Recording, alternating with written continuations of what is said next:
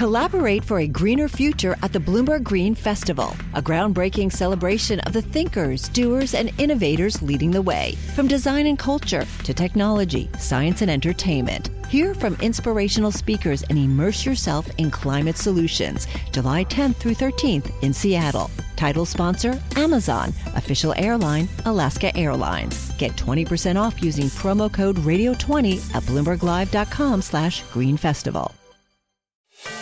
Welcome to the Bloomberg Markets Podcast. I'm Paul Sweeney, alongside my co-host, Matt Miller. Every business day, we bring you interviews from CEOs, market pros, and Bloomberg experts, along with essential market-moving news. Find the Bloomberg Markets Podcast on Apple Podcasts or wherever you listen to podcasts and at Bloomberg.com/podcast. Let's get to Ira Jersey. He's the interest rate dude for Bloomberg Intelligence. Ira, if I'm the Fed here, if I'm Jay Powell, I got to continue to fight inflation. But I got a market that's spooked out there about the whole banking system. What do I do next week? Yeah, it winds up becoming a massive communication challenge. So I think that the Federal Reserve will hike 25 basis points and then say that, we're ready to step in to be the lender of last resort, as is our mandate, and we do care about financial stability. So I think, but like you said, with inflation still running at 0.4 a month on headline inflation, there's very little reason to think that the Fed's actually going to cut. I know that there's at least one or two banks out there saying that maybe the Fed's going to cut interest rates because of the financial stability issues. That's not going to happen. They're not going to cut. Much more likely to pause and then say we might restart hiking later than they would be to actually lower interest rates, because I think I've told you before, Paul, I think we still have a Fed put, but that Fed put is very far out of the money because inflation still is their key mandate. Yeah, we should remind our listeners that inflation did come in hotter than expected if you're looking at the core number for CPI. So CPI ex food and energy month over month was up 0.5%. We were looking for a gain of 0.4%. And it's also higher than the 0.4% gain that we saw in the previous month. So it's still a problem. By the time we get to the Fed meeting, so you think they're going to hike another 25 basis points, that puts them at the upper range 5%, so 475 to 5. And market's still pricing in just a smidge more than that, or it was a second ago, in May. Do you think we're going to get another hike after that? Do they need to go to higher than 5 in terms of the target rate, or is that going to be the ceiling? Well, Matt, I've been talking to you about the fact that I think that now they're in calibration mode. So I think it really depends on the data, and also now you have to think the financial stability situation going forward, right? So if in the environment where they hike to 5% and then they get a string of, okay, maybe we get 0.3s, for example, on CPI, and then we get additional volatility in the banking sector, then that's a situation where the Fed may actually pause. But I think that, cumulatively, they've obviously increased interest rates, nearly 5%, and that's quite a bit. And so I think at this point, taking a pause and then saying, look, we're not going to be cutting anytime soon. And I think that's the important point that Jay Powell has to make is, look, we're still fighting inflation. Even if we stop hiking interest rates, that doesn't mean that we're immediately going to be cutting. There was at one point yesterday we were pricing for 75 basis points of interest rate cuts this year. And so first, get those out of the market, and if you can get those out of the market, then I think that policy might be calibrated appropriately, right? If we have, to think about this, Matt, 0.4%, annualize that, it's 4.8%. That's exactly basically where the Fed funds rate is going to be after they hike one more time. So they can say, hey, we're basically at a neutral Fed funds rate.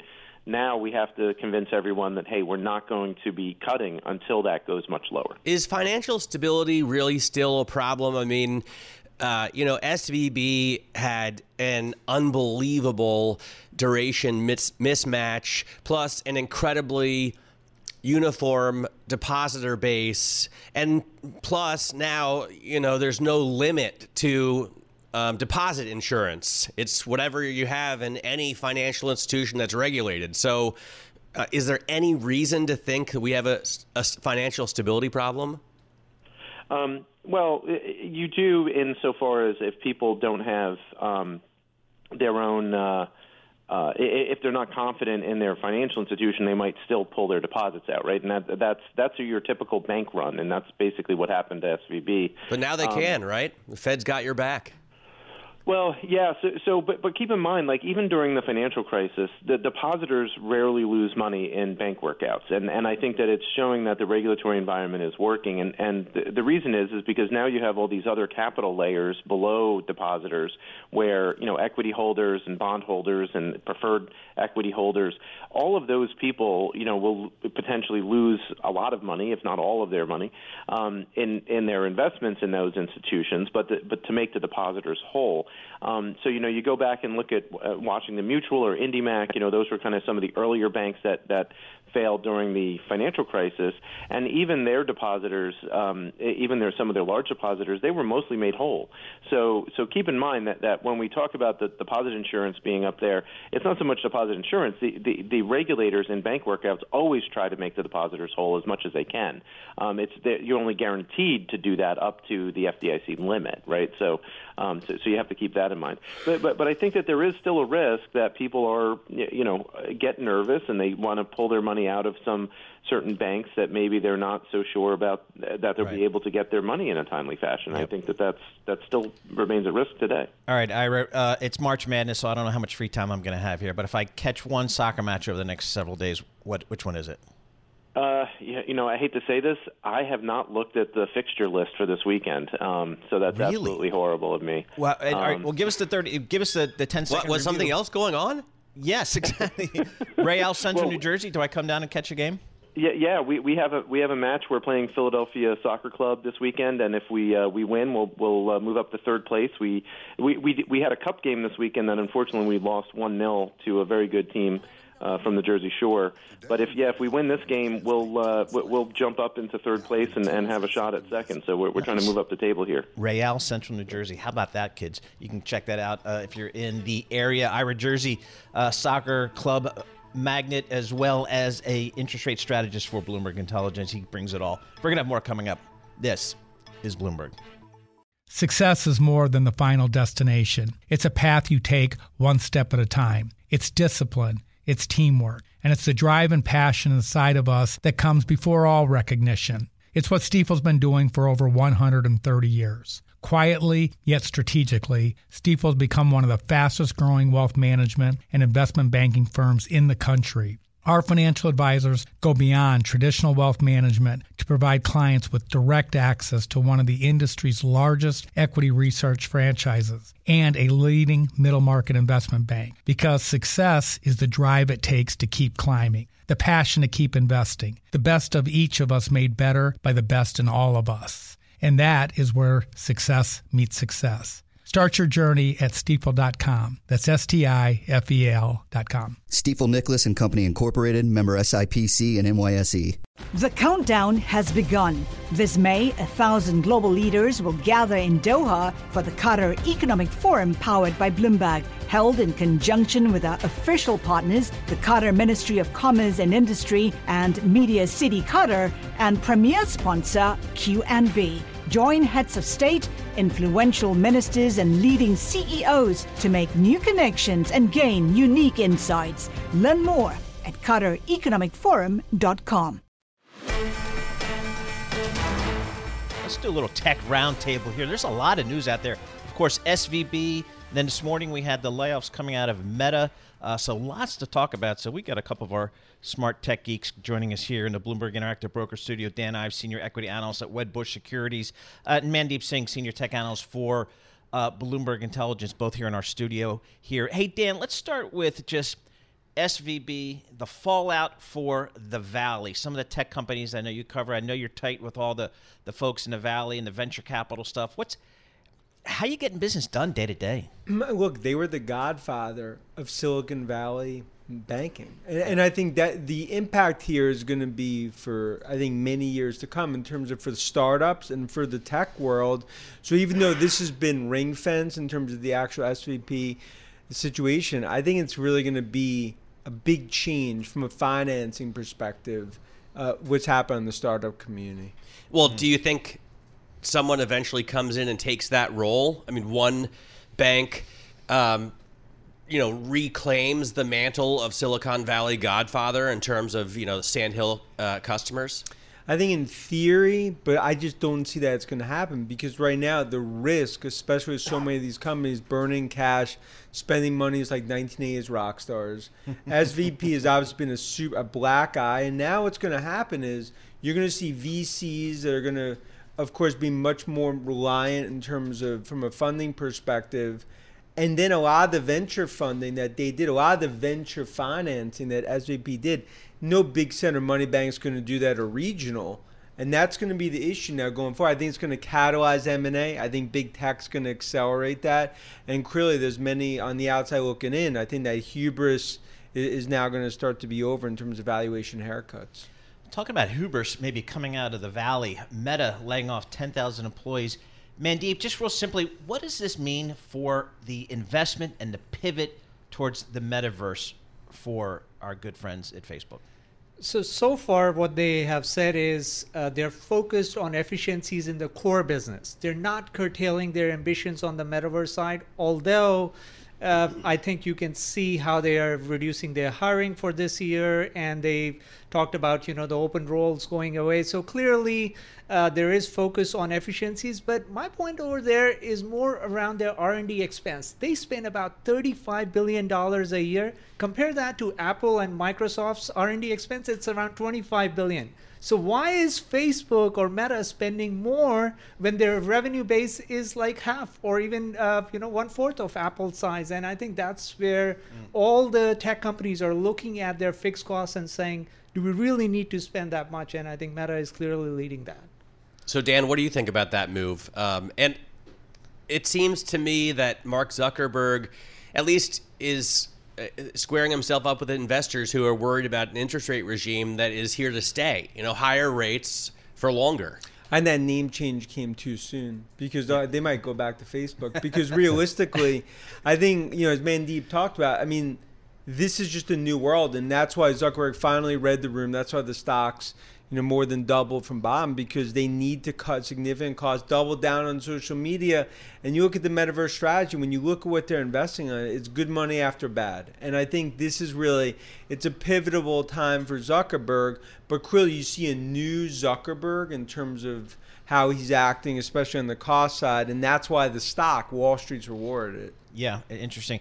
All right, I want to pivot to Uber and Lyft because there was an interesting story that I really found interesting. California says that these drivers are, in fact, gig workers. An appeals court, right? Backing Prop 22. Yeah, and to me, that's kind of existential to the entire business model. If you don't have that ruling, you don't have a company, a business. Mandeep, talk to us about kind of what you learned there and what it means for these companies. Yeah, so look, if you are operating in the U.S. as a gig economy company, this is huge because it's setting up a precedent where all these companies can operate with the current business model. They don't have to do anything in terms of changing their cost structure. And we've seen with Uber, they are clearly showing operating leverage. So to me, this is a positive sign that the scale players in this business, your Uber and DoorDash, will likely benefit more simply because they have that organic driver supply growth, which is what you need for driving top line. And if the cost structure isn't changing, I think the incremental margin will be much higher than it was before. What do you think about those companies, Dan? Look, I think Uber, it's a winner take all. Right now, Lyft, I go back to that was probably the worst conference call, top 3 that I've heard in 22 years. They're the little brother to Uber. And right now, they just have an Everest-like uphill battle competing in an environment where it's no more free money. So I'm looking at just the A&R page, Dan, under your bio for your recommendations. You've got a neutral on Lyft, an outperform on Uber. So you're not just saying to buy this ride-sharing thing. You're saying you need to be selective. Oh, yeah. I think Uber is the way to play it. Lyft right now, that feels like sort of jumping in front of a train relative to what's happening in that business. And it feels like the management team dog ate their homework. Next time it's the weather. Maybe they could blame, traffic. And that's been the problem in terms of just no comfort in terms of this management team, the way that they navigated. And you mentioned the rates environment, right? Mandeep, this rates environment seems to be something that tech CEOs are waking up to. Mark Zuckerberg says I think we should, this is a direct quote, I think we should prepare ourselves for the possibility that this new economic reality will continue for many years. Hello. Yeah, well, look, I think all these are long duration stocks. So when you think about, the terminal value of these businesses, you have to discount them at the rate where we are right now. And that's where you will never see a software or an internet company trading at 40, 50 times sales anymore. And I think that's the realization everyone is having, that there is a cap in terms of the multiple these companies can trade at. All right. Let's pivot to digital advertising. I'm thinking Meta, all that kind of stuff, Google. Where are we in that trend, Mandeep? Because, when I was covering these stocks, they were going nothing but up. So I don't know what you guys are doing. And that's because I had this secular 20% growth story in digital ad spending, and I don't know where it was coming from, radio, TV, magazine, whatever.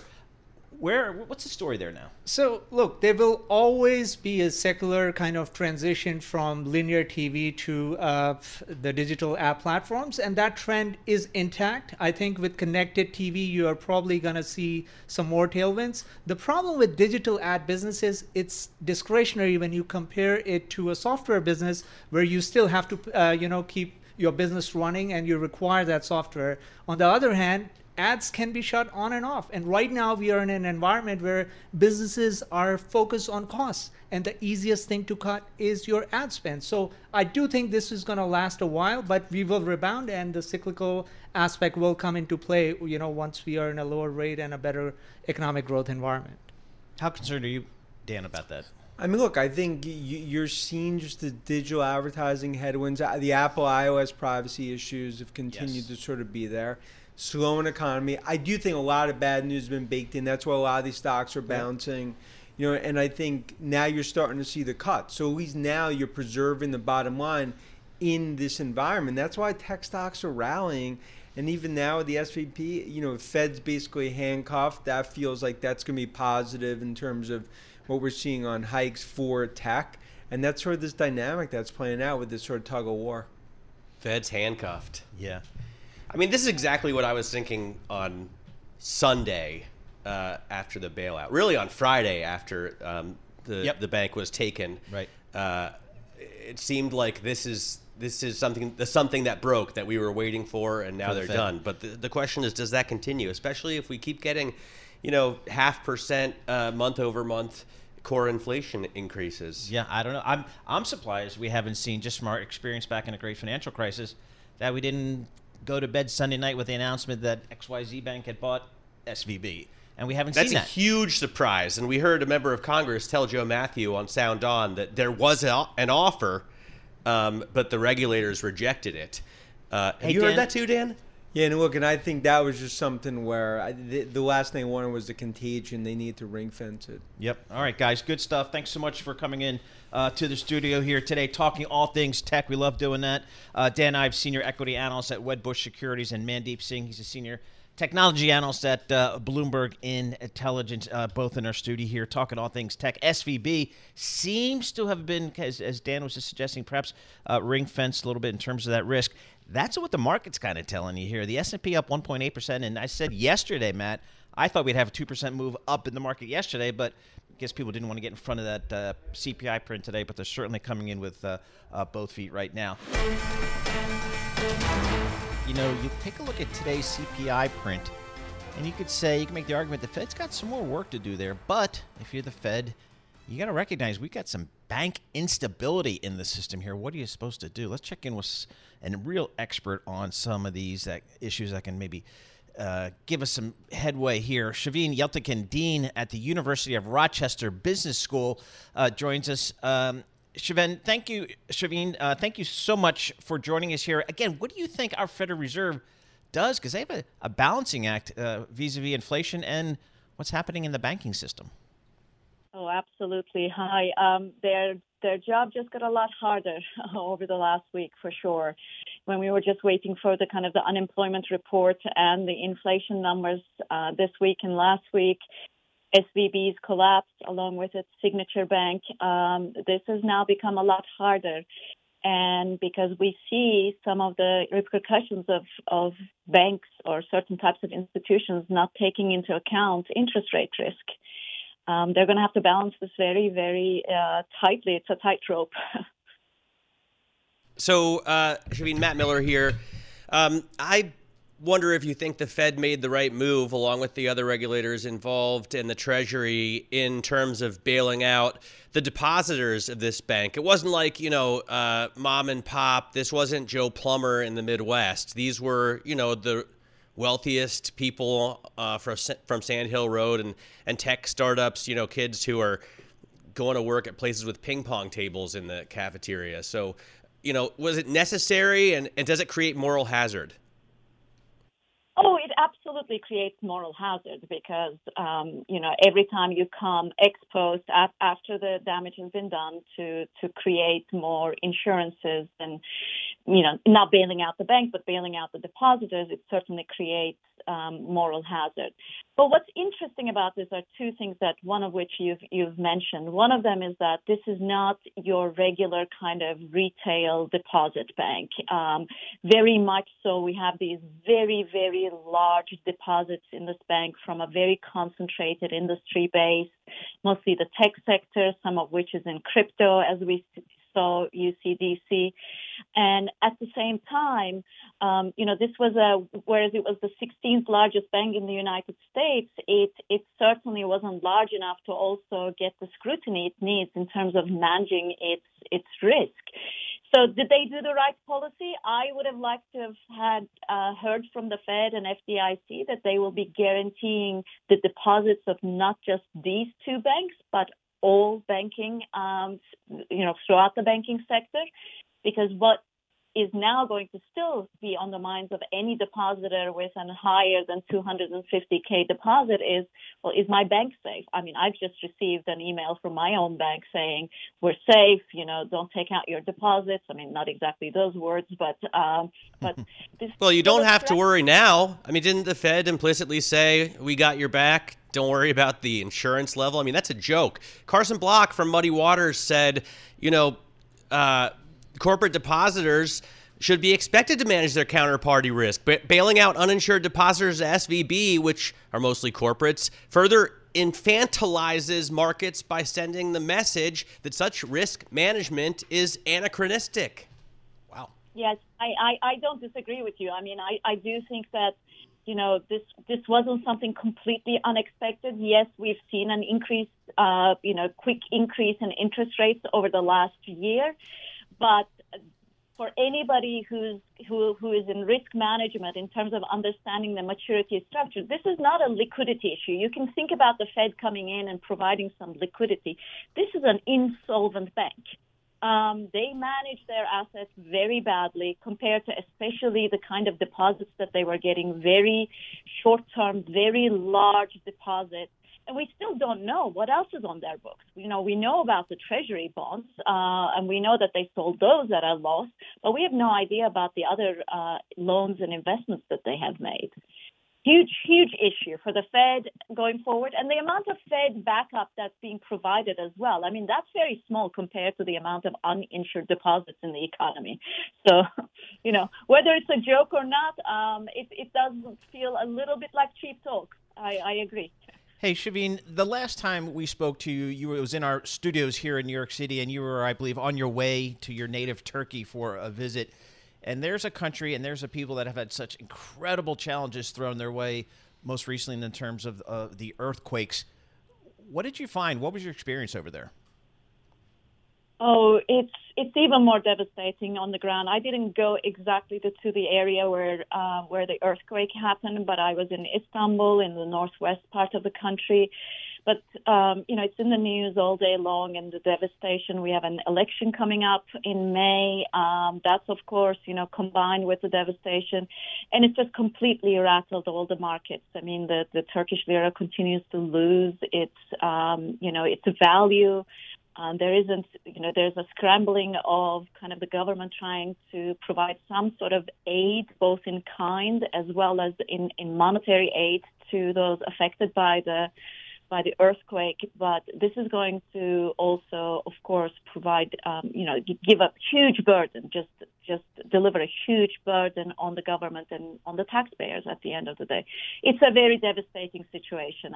It's going to take a very long time to get from underneath it, to be honest. What is the expectation when as this election comes up? Because again, as you mentioned, it'll be a referendum on maybe how the government dealt with all these challenges and maybe who's best prepared to deal with them going forward. What's the expectations, or what did you experience when you were in Turkey? Well, that was the interesting thing. When I was there, there isn't really a single opposition party that's strong enough to be able to provide an alternative, single-handedly individual alternative to the AKP, the reigning party. But there had been a coalition of 6 parties coming together to unite and to provide an alternative at the ballot box. That coalition actually fell apart while I was there. So I was staying up really late, listening to all the news and listening to all the political commentary that was happening. They tried to sort of reinstitute it a little bit as I was leaving the country, but it's very, very fragile. And unfortunately, I think that has strengthened the position of AKP despite their mishandling of the. All right, Shavine, thank you so much. Really appreciate getting your thoughts on, obviously, the economic issues that we love discussing with you, the business issues, but also just kind of getting your experiences from your recent trip to your native Turkey. We've all seen the devastation there. Shavine Yeltekin, she is the dean at the University of Rochester, a business school, just an extraordinary background, undergrad at Wellesley, PhD in economics from Stanford. So she knows her stuff, and that's why we like to talk to smart people like that. Yeah, absolutely. I mean, she, I'm sure, knows a lot of the people who were involved in SVB because that's where they banked. You know, Stanford grads get out of school. If they're fortunate enough that the U.S. lets them stay and work here, they start businesses that hire people, but they get their banking, or they got it at SVB. All right, we're going to have more coming up. This is Bloomberg. Chris Whalen, he's the chairman of Whalen Global Advisors. He joins us here. Hey, Chris, we don't see a bank run very often. What did you take from the news on Friday with SVB? It was a disaster, bad risk management by the bank.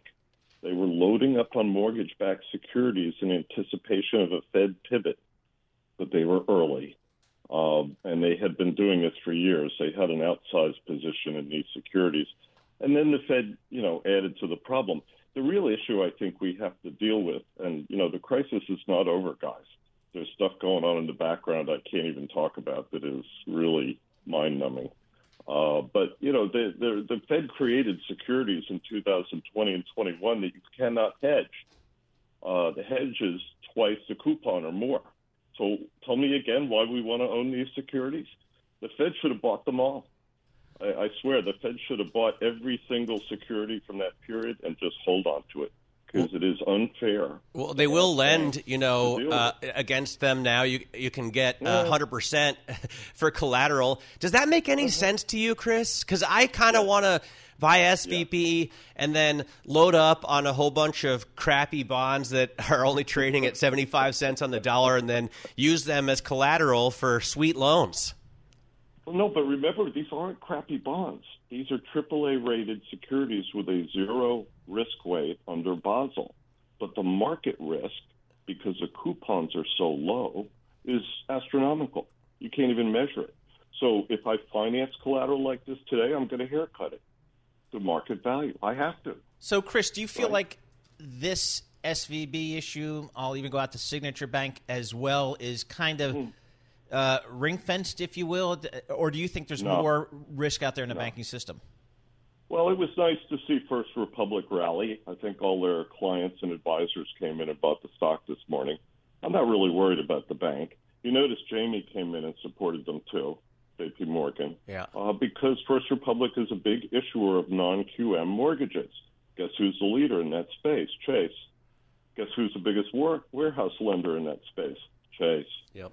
So, everything has a reason, but I'm very worried about smaller banks, and by small, I mean triple digits, okay? I mean large regionals, because they are being forced to do things to hold on to uninsured deposits that I think are untenable.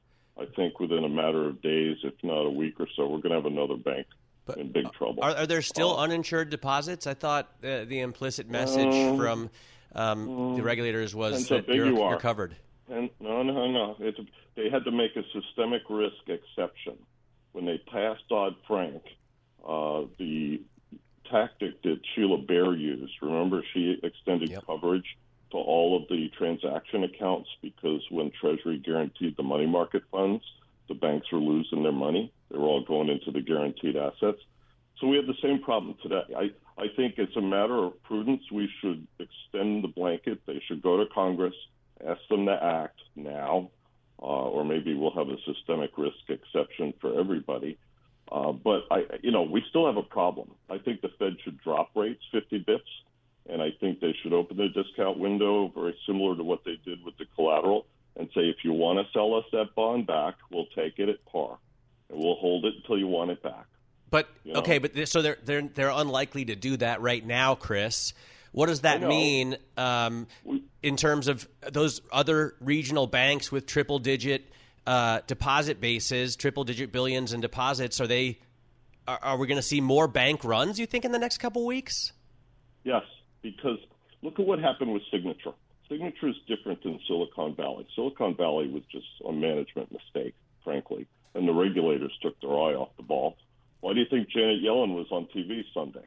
She didn't have a plan, but she was worried about the blowback on the Fed and her former colleagues at San Francisco, and they dropped the ball. They didn't even look at the data. It was right there. So what's going to happen is that small, mid-sized banks are going to be under attack, especially if they're public. The shorts are going to come after them. They have the list, right? And I think that the bankers are going to try and hold on to their deposits, but if they start going down, as we saw with Signature, right, they lost 20% of deposits in 3 quarters. A bank can't do that. We spoke with Barney Frank yesterday, which I thought was a very interesting conversation. He said a number of things that I found fascinating. Number one, he said Signature was not insolvent. They were singled out because of their work with crypto.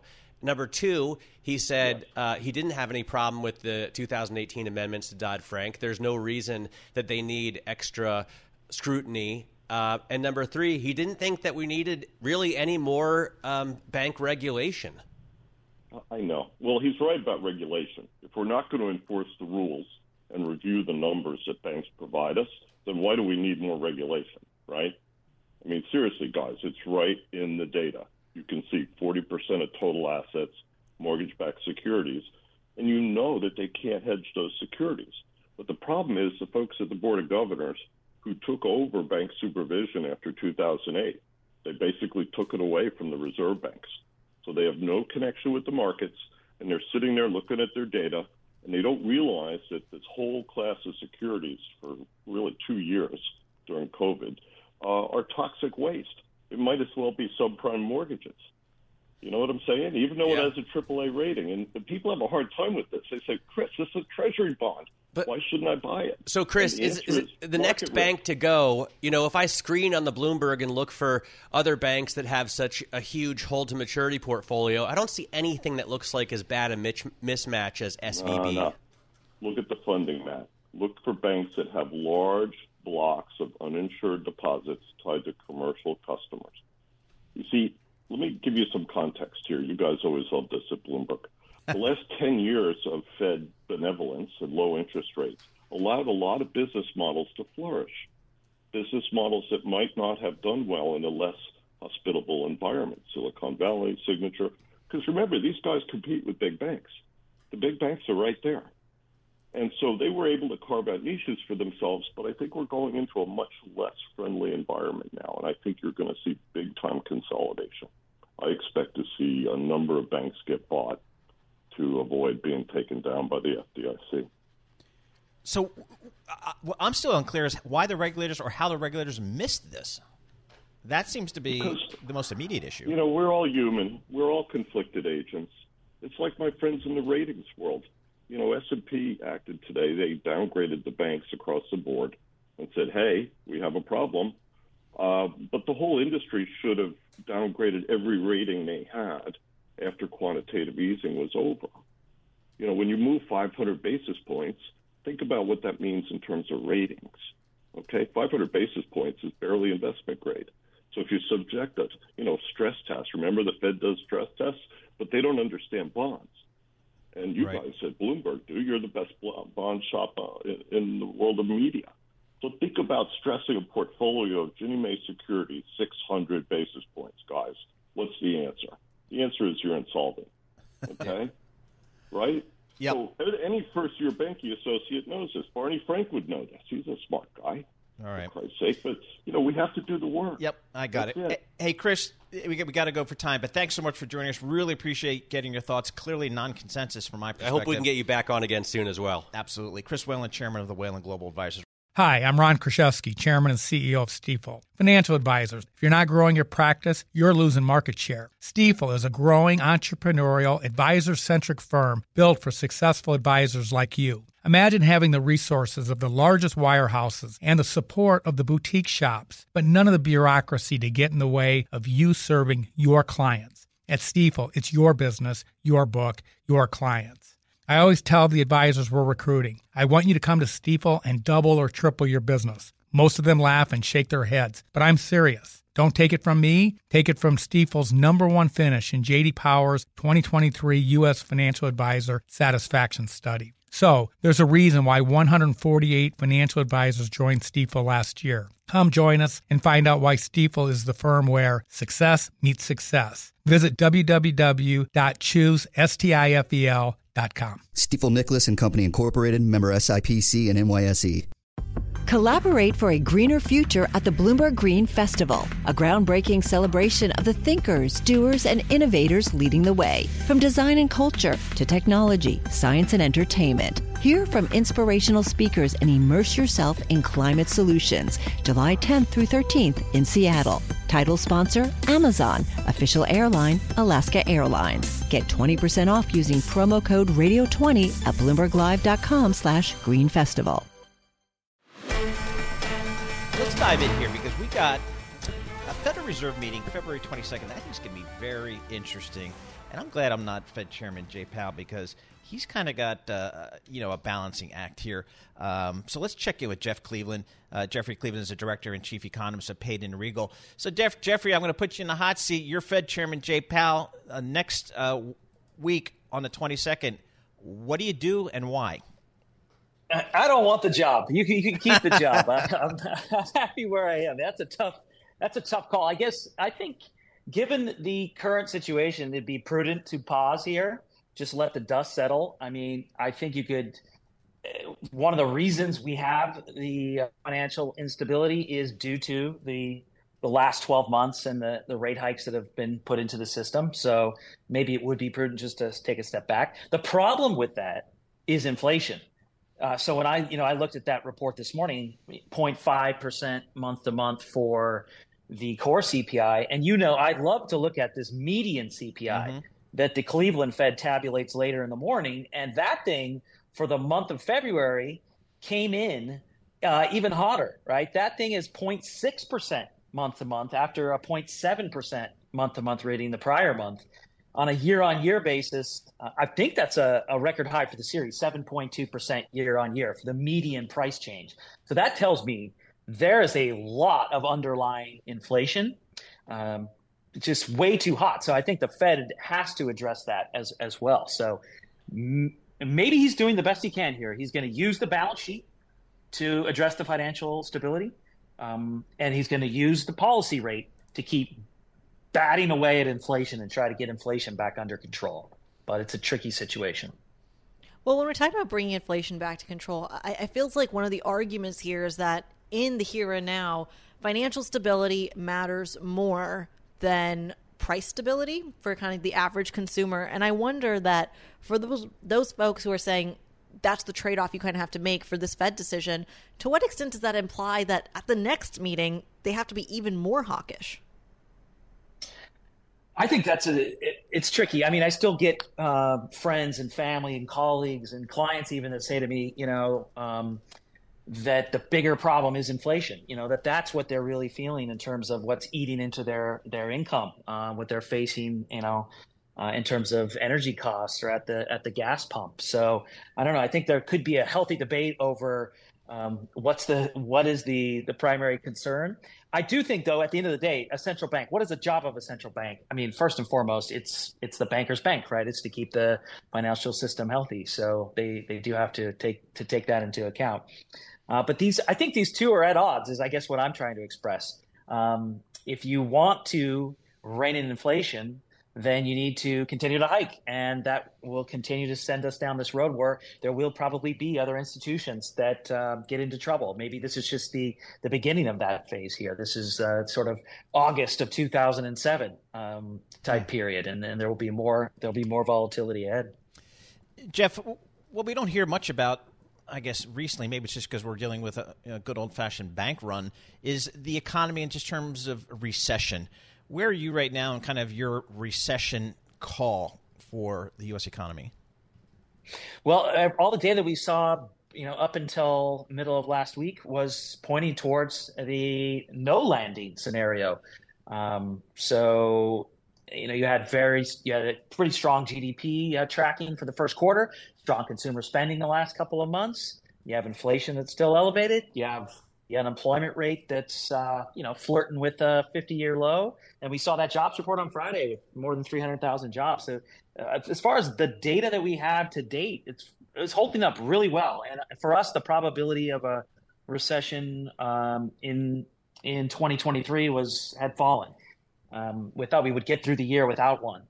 Once you start to see financial concerns, when financial conditions start to tighten, then we get a bit more concerned. But as you've seen, this morning, this can change day by day. So actually, financial conditions have eased to today. So, I think we're just gonna have to sit back and wait here. There's 7 more days and 8 more days until the Fed meeting, so a lot can transpire.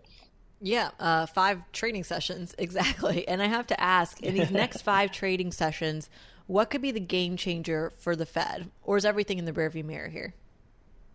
I think the key thing is the contagion contained.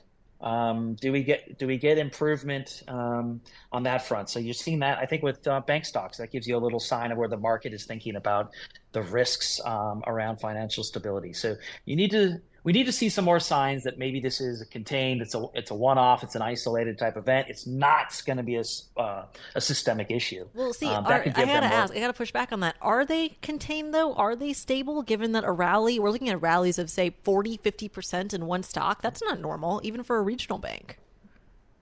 Yeah, you made a great point earlier, though, about and we highlighted this in our quarterly for the fourth quarter that came out, just the liquidity issues in the financial system, at least with regard to Treasuries, liquidity in the bond market in general. I do think you're liable or you're vulnerable to some pretty sharp air pockets, if you will, or sharp movements in security prices, just given the structure of the marketplace. I think you're quoting Ira Jersey, just looking at the size of the bond market relative to the dealer system that has to intermediate all those transactions. So you get big movements in prices.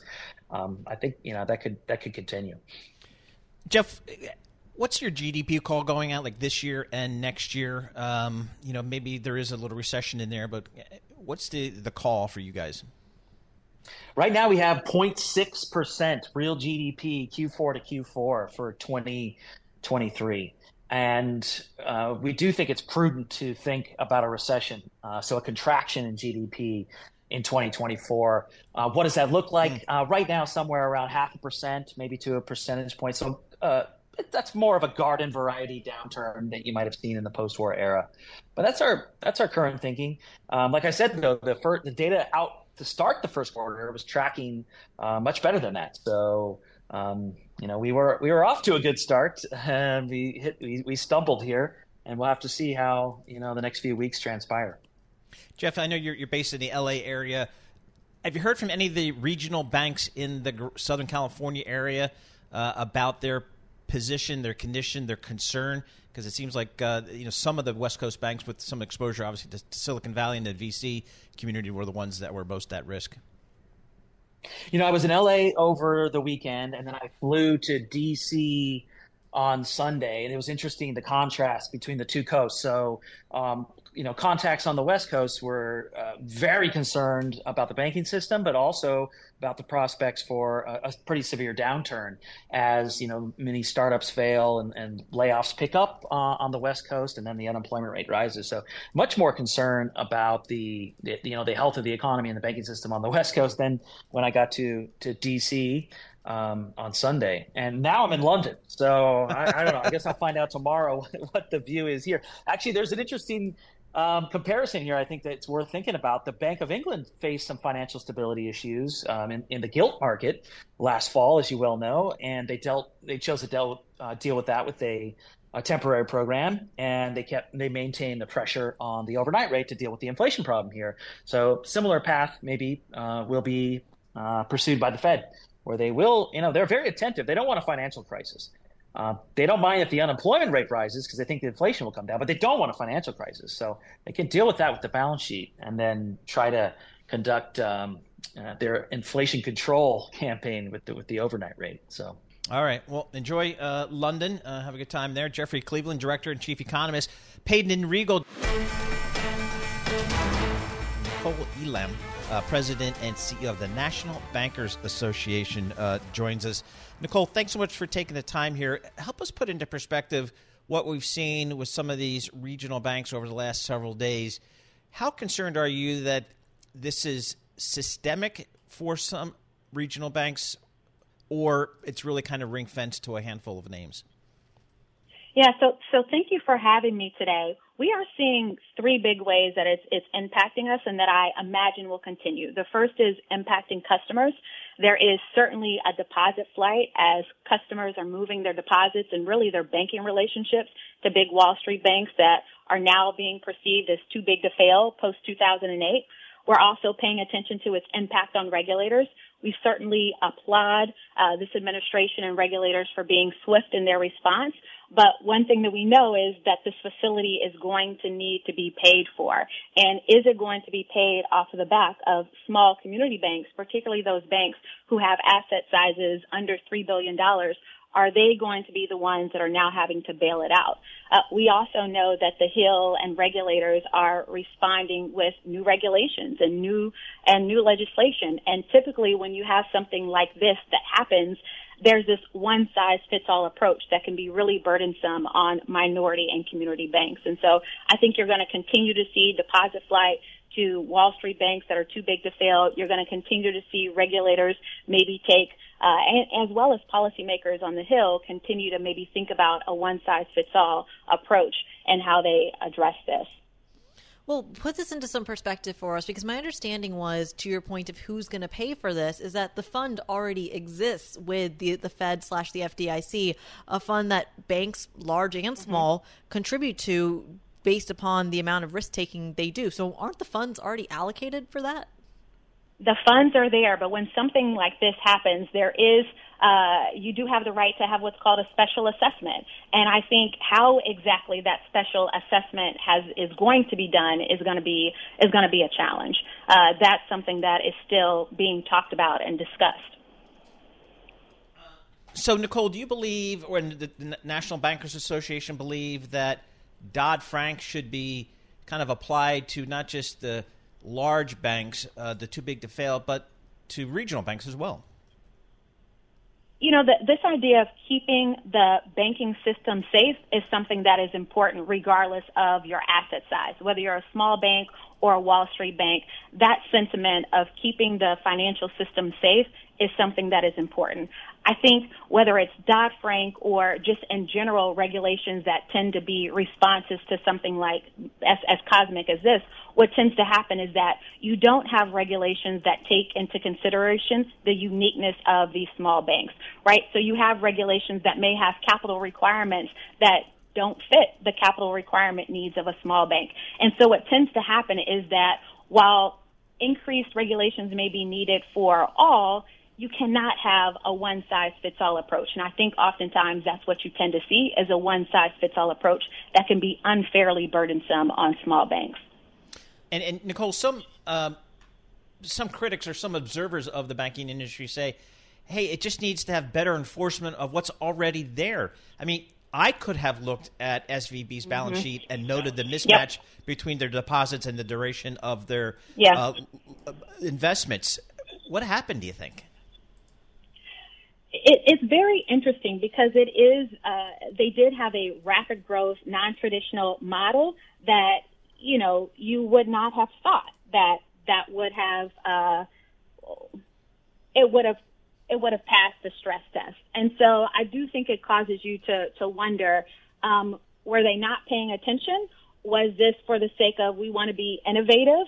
What was going on here? But one would have seen if you're growing 315% in the last 2 years, how are you passing these stress tests? And that's a problem because it's not the creation of something new. It's, as you noted, there was already something there. Well, in terms of those stress tests, I have to ask, a lot of people are saying, look, a lot of these kind of investment C-suite folks had not properly hedged the duration risk that they were taking on. Is there a market angle to this? Was there a way that this could have been prevented from the folks who are making these investment decisions? Yeah, so I think what it really goes to show is that Silicon Valley and Signature Bank have a model that is not reflective of most banks in the country. It is very much a rapid growth, non-traditional model that has unstable deposit bases. And so the challenge is they had high concentrations of VC, tech startups, and crypto. And when you have all of those things happening at the same time, and including uninsured deposits, which 98% of my banks have MDI deposit accounts that are insured. So when you have all of those things happening at the same time, it's a challenge. I think part of the issue is that there are only but a handful of crypto banks, right? Crypto is something that there's lots of debate about, but most could say that it's not regulated. And so when you have something like crypto, it's also reminiscent to me of marijuana banking, right? When you have these types of industries where they're not as regulated, and so it ends up being consolidated into a couple of banks, it becomes very, very risky. Nicole, do you expect, or does the National Bankers Association expect more failures from regional banks in the coming weeks and months? I don't know that I would expect more failures. I think we made it through the pandemic where you didn't see a decline that you saw post-2008 crisis, where you saw a decline in regional banks, and particularly community banks, not so much regional banks, but you saw a decline in these community banks. You did not see this post the pandemic. I think this was the exception and not the rule, again, given the fact that these were banks that are not reflective of most banks in the country. That's what led to their failure. And so I don't think that you'll continue to see that. All right, Nicole, thank you so much for joining us. Really appreciate getting your perspective here during this time of uncertainty around the regional bank business. Nicole Elam, President and CEO of the National Bankers Association, joining us there. She's based down in Washington, D.C. Thanks for listening to the Bloomberg Markets Podcast. You can subscribe and listen to interviews at Apple Podcasts or whatever podcast platform you prefer. I'm Matt Miller. I'm on Twitter at MattMiller1973. And I'm Paul Sweeney. I'm on Twitter at PT Sweeney. Before the podcast, you can always catch us worldwide at Bloomberg Radio. The countdown has begun. This May, 1,000 global leaders will gather in Doha for the Qatar Economic Forum powered by Bloomberg, held in conjunction with our official partners, the Qatar Ministry of Commerce and Industry and Media City Qatar, and premier sponsor QNB. Join heads of state, influential ministers, and leading CEOs to make new connections and gain unique insights. Learn more at QatarEconomicForum.com.